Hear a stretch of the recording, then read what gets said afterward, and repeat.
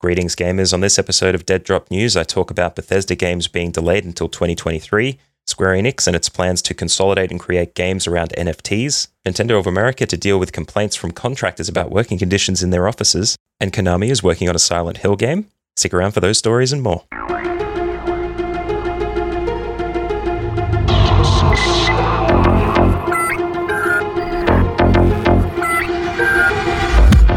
Welcome back to the Dead Drop, your secret cache of game news delivered safely and securely to your podcast player.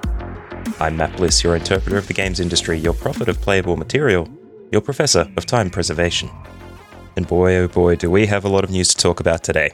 But first I'd like to start with a weird thing about the internet that apparently you can get famous by adding music to the GIF of a dancing gorilla.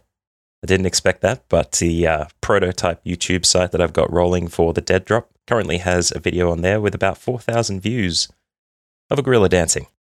If you search for the Dead Drop YouTube channel, you'll know exactly what I mean. The internet, hey? Anyway, let's get stuck into it.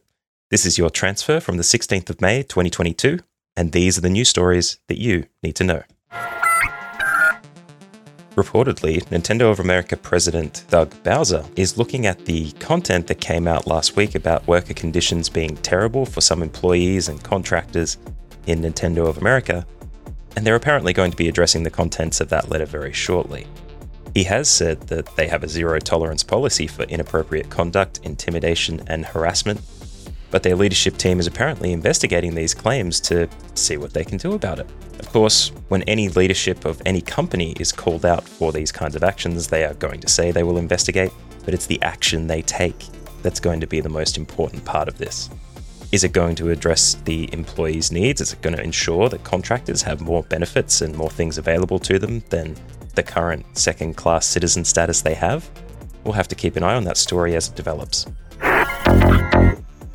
In some of the biggest news of this year, Bethesda has elected to delay their Starfield and Redfall games from some of their Bethesda studios until the first half of 2023. This is a big deal. Starfield has been on the horizon for a very long time.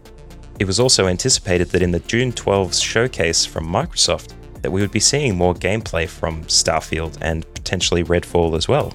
That still seems to be the case, but in a tweet that was sent out by Bethesda Studios, they have mentioned that they are electing to delay the games so that they can add the polish, ensure that those games are developed appropriately, and so that the final product they deliver to gamers is what they truly can be proud of. The most obvious comparison to make here is with the release of Cyberpunk, which was a couple of years ago now, but there was lots of bugs, lots of problems with the release on some consoles. It caused a lot of problems for Cyberpunk. Wanting to avoid that isn't a huge deal, but this does mean that Microsoft does not have as many big first-party releases this year as it anticipated. So how is it going to fill this gap? We're going to have to watch Game Pass and see what kind of titles we can get there that adds value for the players that are paying the money. Konami has reported one of its most profitable years to date, and mostly due to the Yu-Gi-Oh! Game that they released more recently. Looking at the figures, the revenue looks like it's $2.3 billion US year on year, which is a 10% increase over last year, and they have attributed most of that to Yu-Gi-Oh! Master Duel, a free-to-play game which has captured the attention of many players with over 30 million downloads across all platforms. Now, it should be said that Konami doesn't just make games, they also run casinos. There are sports games that we're dealing with here as well, so it all contributed to that massive revenue, but to say that Yu-Gi-Oh! Master Duel, an old property based on a card game that's been out for an incredibly long time, is very interesting to look at. I used to be a big fan of Yu-Gi-Oh! In the day, so this doesn't surprise me, but if you're keen to check it out, I think it's on Steam. You might remember a little while ago we reported on some BioWare contractors for QA testing that worked out of Keyword Studios were being asked to work in some relatively unfair work conditions considering the pandemic. Since that time, Keyword Studios QA testers have not been required to return to the office for physical work and have been offered a hybrid working solution should they wish to take it up. And this is all in response to them trying to form a union in response to this stuff. Apparently there was also issues in 2020 where Keyword Studios was requiring some of their contractors to work in the office, even during lockdowns and the height of the pandemic in the US. Union efforts have been supported by the Alberta Labour Relations Board, so hopefully they can seek to unionize and get some collective bargaining, it's also been recommended by the board that they establish collective bargaining for the entire organization and not just the QA team as part of BioWare. Square Enix has revealed a little bit more about their plans after selling some of their big-named Western studios to the Embracer Group. They did mention initially that it was going to be an exploration of cloud-based technology, AI, and NFTs, and they have now made it clear that their plans will include NFTs to some degree, and in fact, they're looking at building entire gaming worlds around it. But it should be said that getting rid of their Western studios and focusing on their business center in Tokyo will allow them to consolidate their resources a bit and focus on their publishing function from that central location. But they have been very explicit about their desire to create NFT-based video games by exploring the entire blockchain industry, creating relationships with blockchain developers and supporters, and then incorporating those aspects into what appears to be already successful games for them. The whole metaverse component of things is not unusual to hear about from game companies these days. The fact that they are so brazen about it is probably the thing that puts people on edge a little bit. But who knows? They could be the company that gets this thing right, and with Sega hot on their heels with the Super Game Initiative, they might actually be able to pull this off. Epic Games has announced that they'll be releasing a Fortnite Unreal editor to come later this year.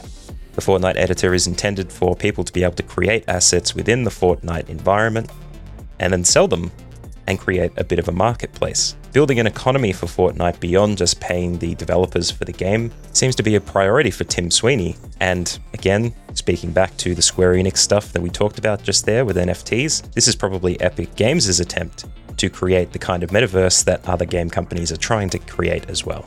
It also brings to mind Bethesda's attempt to help modders monetize the stuff that they created for Skyrim. That didn't quite work out as a marketplace though. And just a couple of quick game update stories for us here. Konami has apparently DMCA'd a couple of images that were leaked about a new Silent Hill game that could potentially be in development, or at least has been in development for a little while. The fact that it was DMCA'd could mean that the game is in development, or they're just trying to protect their IP.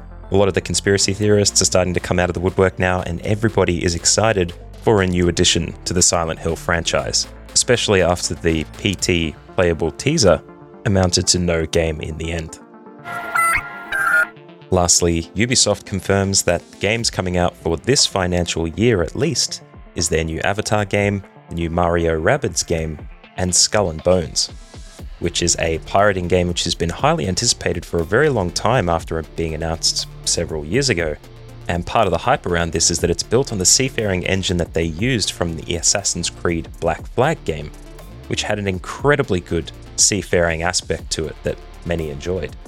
It was also announced in the wake of Sea of Thieves being announced from Microsoft, and to that huge success, hopefully they can follow on with Skull and Bones being something that everybody enjoys.